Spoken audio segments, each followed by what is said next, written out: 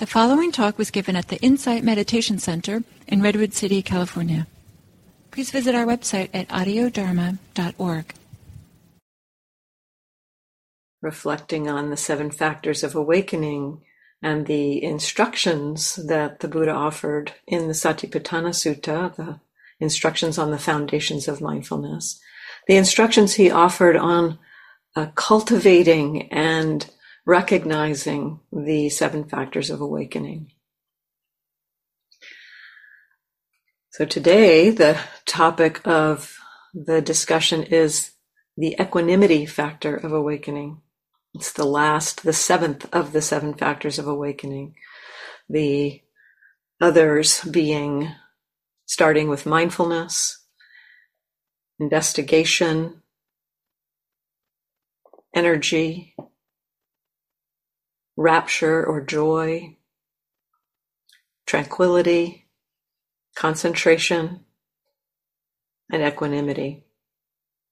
This can be understood in a way as a kind of an arc of practice that each one supports or cultivates the next.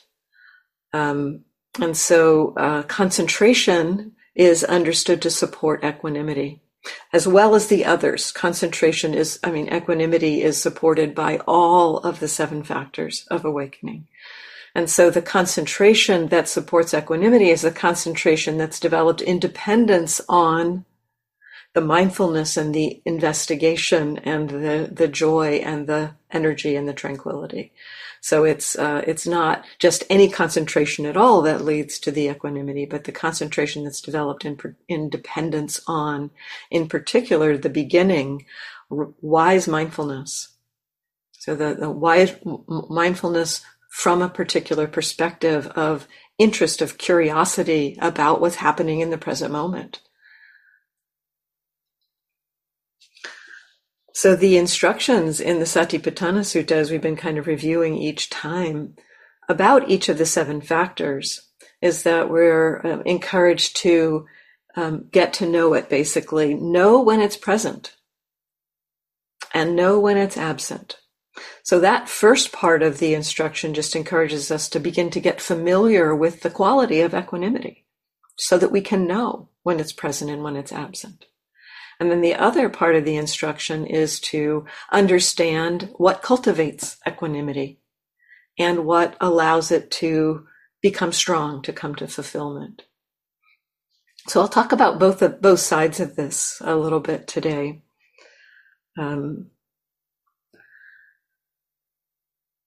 the quality of equanimity, just as a place to begin to explore this topic, describing a little bit about what equanimity is might help us to recognize it, to begin to recognize it. And I'll point back to what I offered in the guided meditation as a kind of a place to begin the discussion. I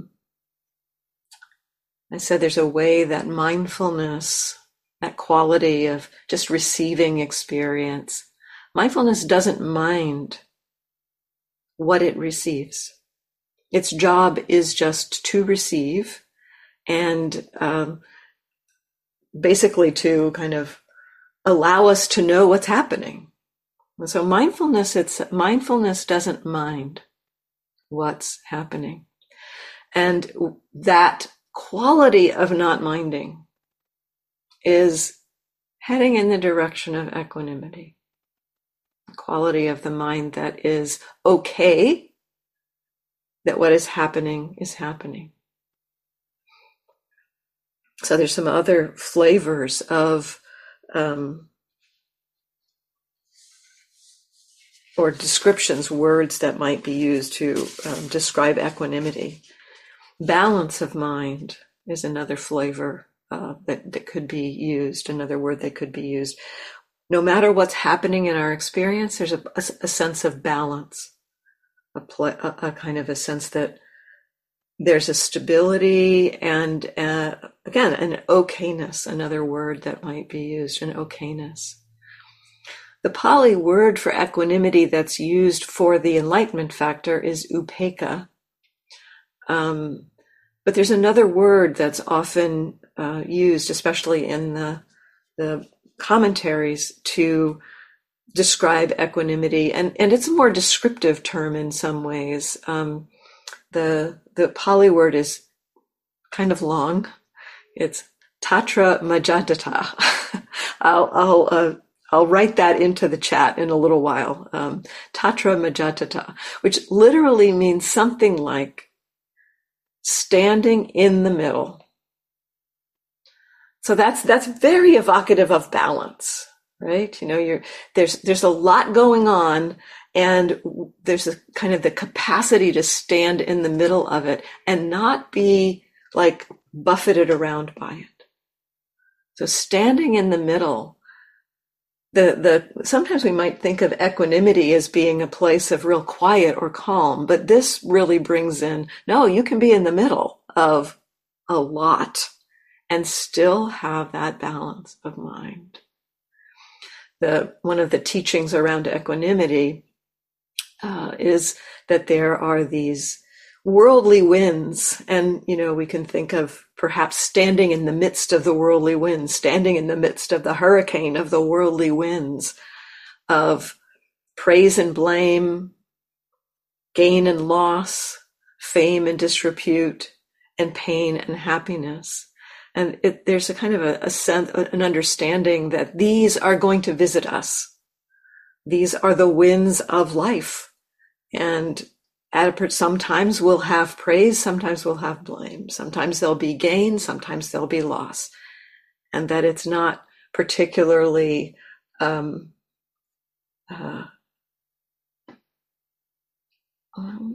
guess I won't say it's not a problem, but it's just an understanding that this is the condition of a human life.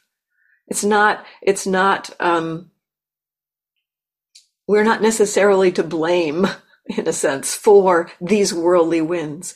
There's a teaching story, a story of the Buddha where somebody came to, I don't remember if it was one of the monks or the Buddha himself. And, I think it was somebody came to the kind of the collection of monks and asked a question of one of the monks, and the monk decided to be silent in response to the question. And another time, and that person went off and said, these monks, they don't talk, they don't teach, they don't give any information. And then somebody else came back to the monks and asked a question, and the monk elaborated this long exposition.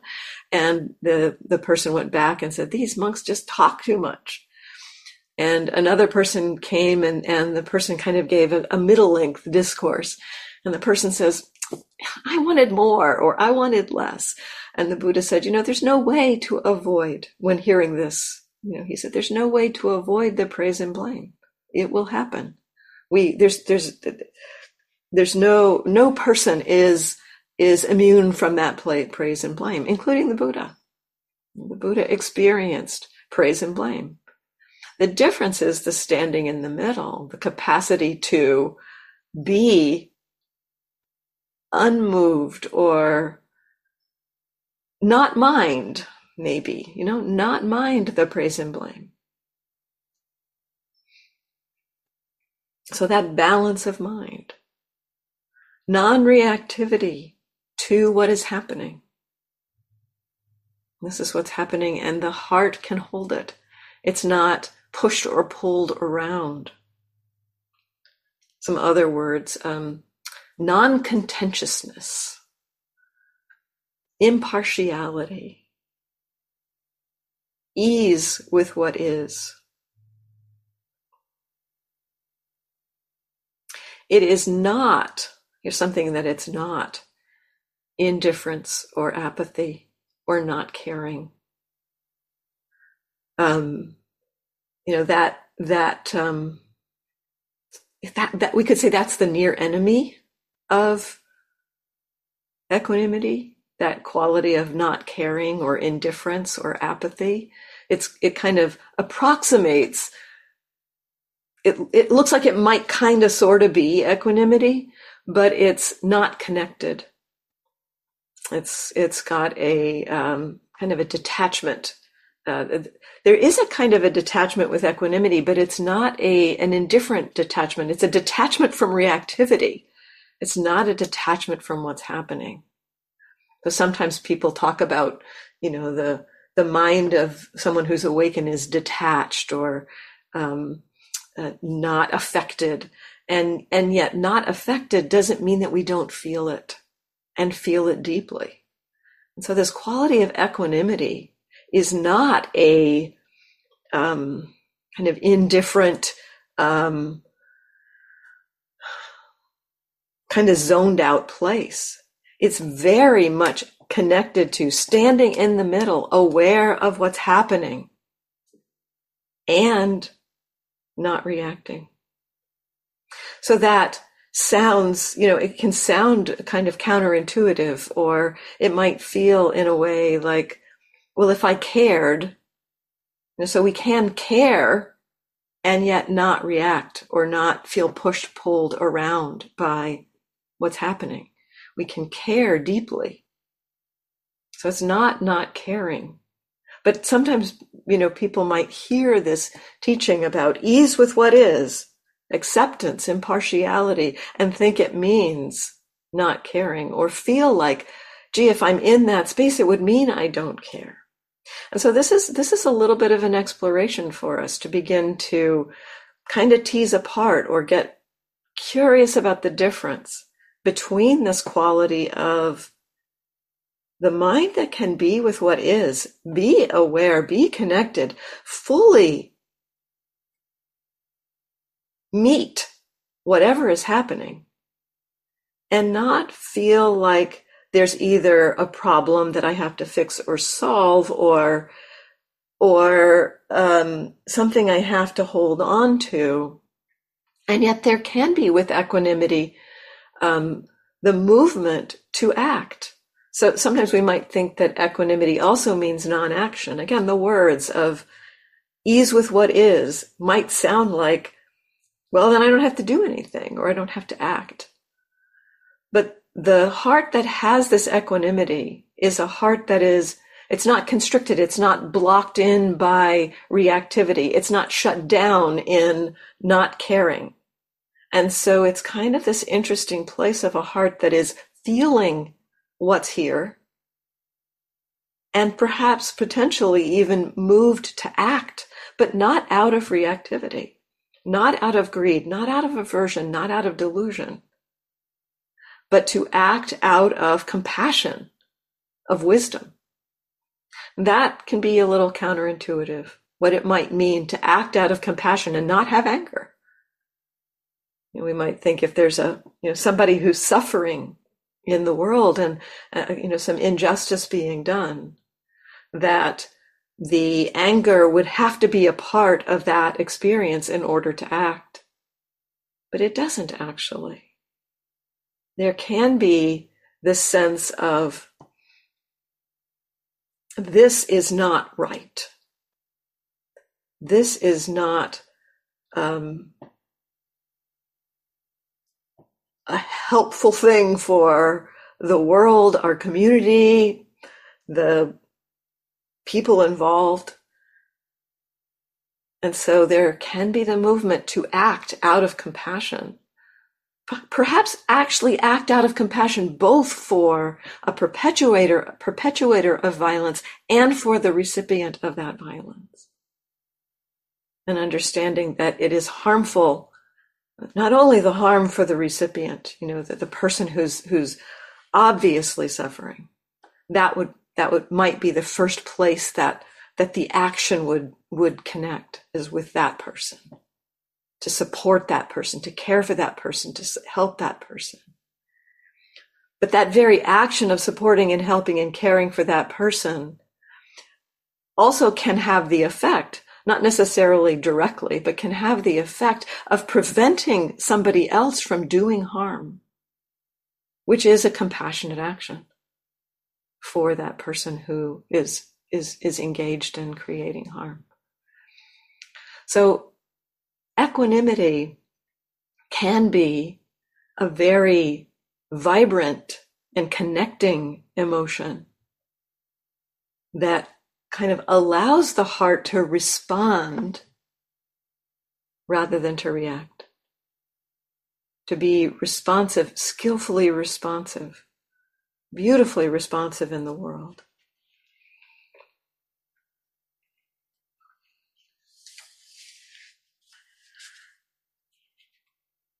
So that's a little bit about the quality of equanimity.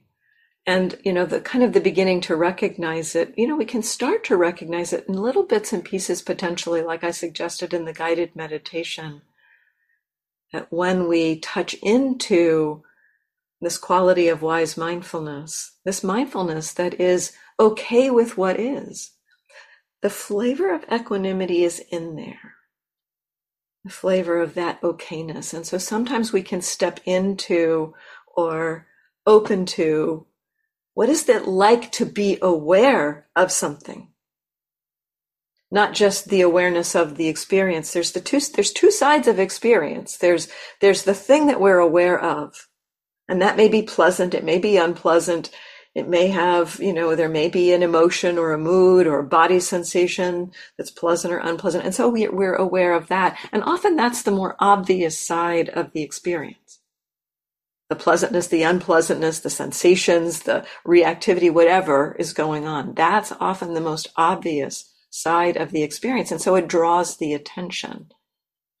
And we may not be as aware that of the awareness itself, of that quality of the mind that, there's a part of the mind that knows this. And that what we're cultivating, the kind of mindfulness we are cultivating, is this kind of mindfulness that's just curious about what's happening in the present moment. Cultivating a non-judgmental, non-reactive capacity to meet experience. And so we can begin potentially to get interested in, well, what is it like to be aware of this unpleasant thing or this pleasant thing? What is it like to be aware that there's frustration arising in the mind? What is it like to be aware that there's aversion? When I first kind of discovered this, it's like I don't know if it was the first time, but it was one of the first times that it really became clear to me the difference between noticing the awareness and noticing the object. I was noticing aversion. I was feeling painful experience in the body and noticing a lot of aversion.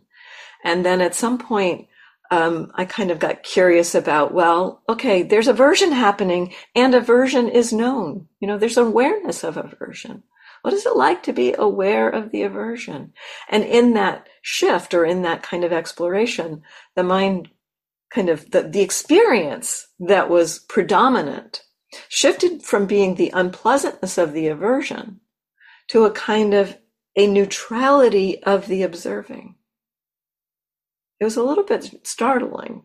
Is it that like the unpleasantness of the aversion didn't disappear, but that what was predominant in the mind was the neutrality of the observing. It was okay. It was not a problem. It was just knowing what is. And so that kind of stepping into or kind of getting a taste of the not minding, I use that phrase in the guided meditation. Mindfulness doesn't mind. That's a kind of a funny phrase, but mindfulness doesn't mind what's happening. And that phrase came to me. I was thinking this morning about a dear friend of mine who, she was a really wonderful practitioner, had a lot of capacity for concentration and really understood so much. And she died probably about 10 years ago. And at one point, I got this little teaching from her. She said, the feeling of equanimity, the difference, it's the difference between I don't care and I don't mind this. Just that there's a shift, that I don't care is that more indifference. I don't mind this. There's a kind of a feeling perhaps of stepping into a spaciousness or a relaxed quality of heart there. I don't mind this. It doesn't mean that we have to like it. That's That's an important distinction. This equanimity isn't about saying, yes, I like this. It feels kind of paradoxical at times. Like, I don't mind this. I don't mind this. So that kind of recognizing equanimity, noticing when it's there, maybe we can begin to get little tastes of it. And then noticing when it's not there. When is the mind not okay with things as they are? That itself can begin to step us into being okay in a paradoxical way. One of the most powerful ways to cultivate equanimity is to notice what's in its way. Notice what keeps us from having that sense of balance. So can we be mindful, aware that the mind is not okay? And that it is reactive, that it has judgment. As soon as we can become aware of that, it's like, that's what I was saying kind of earlier. Can the container get bigger? I think I used that phrase in the guided meditation. If you're, noticing something challenging, maybe the container can be a little bigger. And so there's something happening and I don't like it.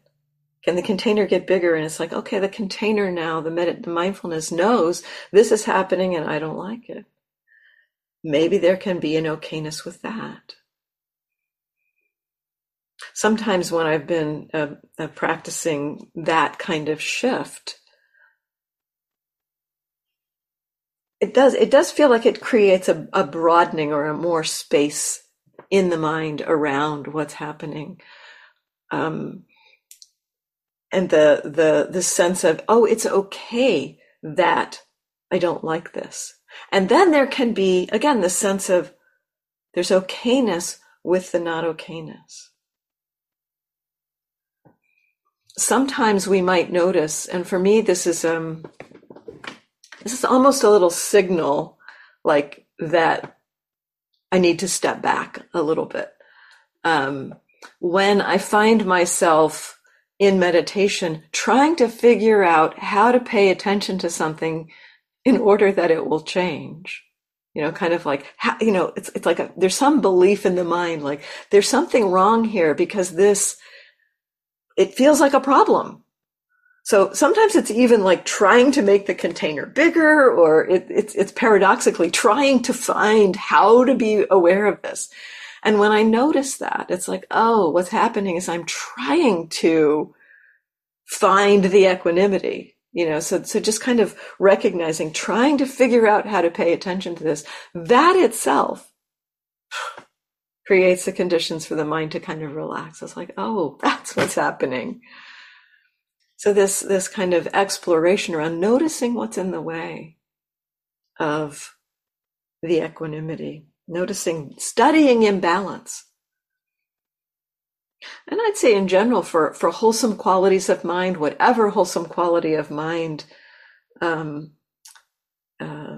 you're kind of interested in exploring or cultivating, whether it's patience or love or generosity or tranquility or equanimity, getting familiar with its opposite is a great way to begin to move in the direction of cultivating the quality. And so this instruction in the Satipatthana Sutta is understand what cultivates equanimity. So what cultivates this quality of mind? So it's counterintuitive to hear that noticing the opposite of equanimity is kind of where we step into the beginning of cultivating equanimity. Noticing it with this kind of mindfulness, though. It's not just noticing it and like being whipped around by it, but it's kind of, can we bring that interest? Well, this is what it's like to be reactive. This is what it's like to be reactive. And maybe taste that sense of a broader container. Taste that sense of, oh yeah, it can be okay.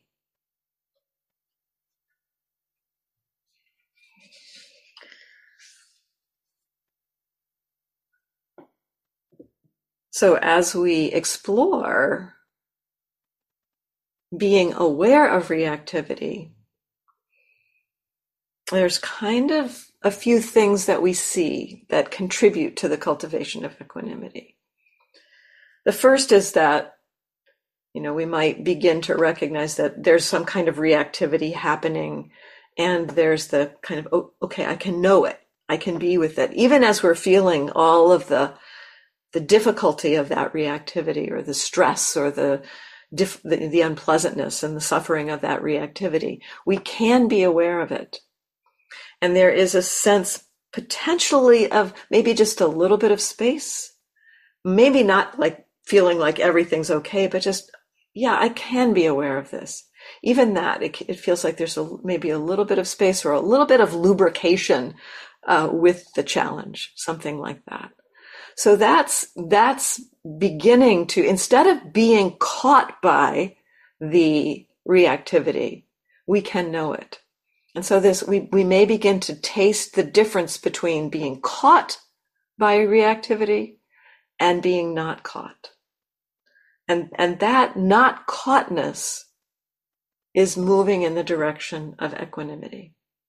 So we can appreciate, yeah, that's happening, and I'm not caught by it. That exploration between caught and not caught has been a really helpful one for me in terms of my reactive patterns. It's a simple exploration. It's like, yeah, that thing's happening and I'm caught by it. Or that thing's happening and I'm not caught by it. It's not like there has to be a lot of detail of all of the experience, all of the sensations, all of the thoughts and emotions that are going on. It's just like, wow, that big messy thing is happening and I'm stuck or not stuck. So just a very simple kind of check-in around that can be really helpful, or just acknowledgement. I found at one point looking at a pattern of depression using that. This was at the monastery in Burma, looking at a pattern of depression, just use this simple check, that's like, yep, the depression's here. Oh, I'm caught by it. Yeah, it feels like it's a problem. Or suddenly it's like, oh, it's here and it doesn't feel like a problem. Just noticing the difference between caught and not caught began to help the mind to move more towards the not caught. And also to have a more fluidity around the not caught. Around the being caught. Because as soon as I would notice that the mind was caught, then the not caught would become apparent. And so it kind of like, instead of being caught for hours, it would be like I'd notice that I was caught and then it would go away. And it's like, oh, a not caught is happening. And so I just began to notice a kind of a rapid fluctuation between those two. It was a little bit dizzying at times to notice that fluctuation. But again, just a really simple check, caught or not caught. And then the other piece that I began to explore, which is really useful around a pattern, this is a little bit separate from the equanimity cultivation, but just to begin to notice when that pattern of depression was gone, not happening. So this is a general useful instruction for reactive patterns. Notice when it's present and whether there's caught or not caught around it. And that's kind of the not caught flavor is approaching equanimity. But then also to recognize when it's not happening. So I began also to notice when the depression wasn't there. And that's not what we tend to think about, in terms of being aware of something. We don't tend to notice what's not here. We tend to notice what's here. But over this exploration of caught, not caught, I began to recognize too, sometimes we notice like the moment that something goes away. And that began to show me like, oh, it's not here. And then I began to be kind of more aware of, oh, it's not here, just in the middle of it not being there, not seeing it disappear, but just kind of becoming aware, oh yeah, I'm not depressed right now. Gee, I thought I was always depressed, but I'm not depressed right now. So that's also a useful skill in looking at these reactive patterns.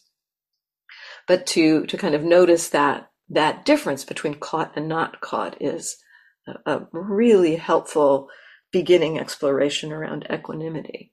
And we also start to see in that movement between caught and not caught, we start to see how the mind is participating in the being caught. what it's doing in there, what it's believing.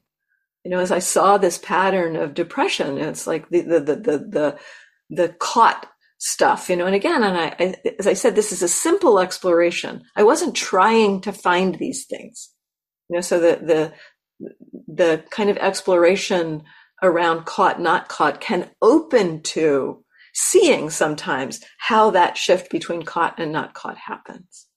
Some beliefs that come up, ideas of this is a problem. They can be really simple beliefs like this. It's a problem that I'm depressed. Oh, I'm always going to be depressed. Or, this is how I've been for so much of my life. It's never going to go away. That kind of belief kind of hooks us into the caughtness. And so sometimes we see some of those patterns. And so we might start to see how our mind is participating. Some of those beliefs we might recognize as just,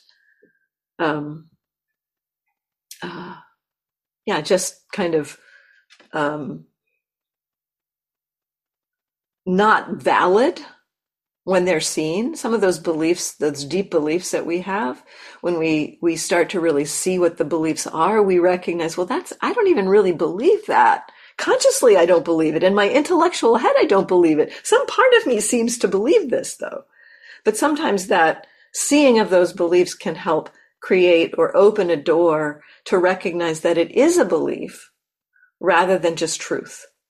And so the caught kind of depends in some ways on taking it to be true. When we're caught by it, it's like we're really believing it. And when we can recognize, oh, it's just a belief, that can again create the conditions for a little bit of that space, a little bit of that movement towards equanimity. And then sometimes we notice when that the whole pattern goes away. Maybe noticing, like in my example, the depression and the reactivity all falls away. And in that moment, the sense of a release and that kind of taste of non-reactivity, not even non-reactivity there. It's like the need for reactivity has gone away. It's just the spacious quality of mind that's with experience. And so we notice the release at times through this exploration of being aware of the reactivity. Sometimes we might notice, like with a reactivity around a physical experience, a physical unpleasant experience, we might notice the pain, like we cut ourselves with a knife or something. And there's, the aversion to that. There's the physical unpleasantness, and then there's the aversion to it. The mind whipping itself around how could I have been so stupid? Or this is a problem because I've got this thing I need to do, and now I have to go to the emergency room and get my finger sewed up. And how am I going to cancel that thing? So the mind kind of goes off into its proliferation and gets caught by this reactive. So there's aversion, there's reactivity to the physical experience. So in that case, when the reactivity falls away, the unpleasant experience doesn't fall away. It's like the pain, the physical discomfort of the cut doesn't go away. But we can see that, the kind of the shift there. We see what is the difference between a mind that is reactive to physical unpleasantness and the mind that is not reactive to physical unpleasantness. This is described in the sutta on the dart, where the Buddha talks about essentially the difference between the mind of somebody who's awakened and the mind of an ordinary person. He says an ordinary person, when they have physical pain, they react to it. Woe is me, it's a problem. What am I going to do about this? Have resistance, have reactivity, have stress about that physical pain. And he says when somebody who's awakened experiences physical pain, experiences that physical unpleasantness, whether strong or, no matter how strong it is, they just experience that physical unpleasantness and pleasant sensation. They don't have that reactivity. And he talks about that physical unpleasantness is like it's like a being struck by a dart. It is painful. There is that pain. The mental reactivity is a second dart. He said, it's like we pick up an arrow and stab ourselves with the second dart after that first experience. And so we start to see this as we observe reactivity. We start to see that it's our minds that are doing the reacting, and that is optional. The pain itself may not be optional. The unpleasant sensation may not be optional, but the reaction to it is optional, and it's created by our minds. It's created by our habits. It's created by our conditioning. It's not, something that we necessarily decided to do, but it has been conditioned. And so as we see that conditioning unfolding, so this is, kind of what we learn as we observe reactivity with mindfulness, as we see the conditioning unfolding, as we can kind of see how the mind is participating in the movement towards reactivity. I'd say as the mind sees its participation, it's more as the mind itself sees its participation. The mind itself kind of, because it wants to ultimately, our system, our organism wants to move in the direction of well-being, of not suffering. When the mind understands its own participation in its own suffering, the mind begins to figure out how to let it go. It begins to release those patterns and those habits. This takes time. It's not a quick thing. It's a long process, but it does happen. The transformation does unfold. So we could say in a way that our entire mindfulness practice really heads us in this direction of cultivating the equanimity.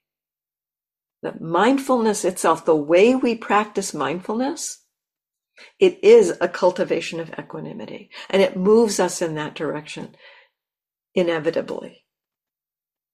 And we can strengthen the equanimity by beginning to recognize it when it's present and when it's absent. There's a few more supports for equanimity that I don't have time to talk about today. Maybe I'll bring it in next time. The cultivation of equanimity with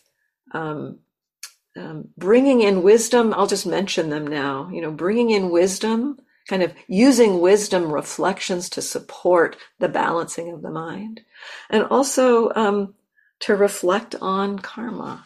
That's a big topic, so I definitely don't want to try to do that in 3 minutes. So I'll talk about those next time, a little bit more about the cultivation of equanimity. So there's a couple minutes, so any questions or comments? And Melissa, is that a request to ask a question? Okay. Hi. I have a question about the near enemies of equanimity. I know indifference, you spoke a little bit about it, but I find sometimes in my experience, another near enemy for me anyway is resignation. It's like I'm accepting, but there's a quality to it that just is kind of negative, a taste of negativity in there. It's not truly. So I just was curious if you had encountered that. I definitely, and I think that is a good addition to the list of possible near enemy flavors of equanimity. It kind of is like, it's kind of like the whatever. It's got that kind of flavor to it. It's like, I can't do anything about this. So there's a feeling of, kind of almost like collapse or something. Sometimes that feeling of collapse around what is. Sometimes that there's a description in the suttas of worldly equanimity, or the equanimity of the ordinary person, is the equanimity of not knowing, kind of like the kind of the sense of equanimity because we don't have the full information in a way. And, sometimes with that, so that's the kind of near enemy I was talking about was more just the kind of whatever, or it's not affecting me, or so kind of some of the ways we might relate to news about something that happened at a distance or something. It's like, oh, gee, that's terrible, but there's not a real feeling of real connection. But then there's the kind of the resignation, which is, it doesn't feel like it doesn't feel like I don't care, but it feels like it's too big. I can't. There's nothing I can do. So I think there's a little aversion in that, in a way. So there's a little bit of aversion in the resignation, but it's kind of in the same terrain. Although I think the indifference is much more of a neutral feeling in a way. It doesn't quite have that kind of collapse feeling. So in that place where you talk about the resignation, there, you might also be curious about the unpleasant quality there and the aversion there, the kind of like not wanting to be in that space, because there is, I think, a little bit of that quality in there too, of the aversion side of it. Yeah. Thank you.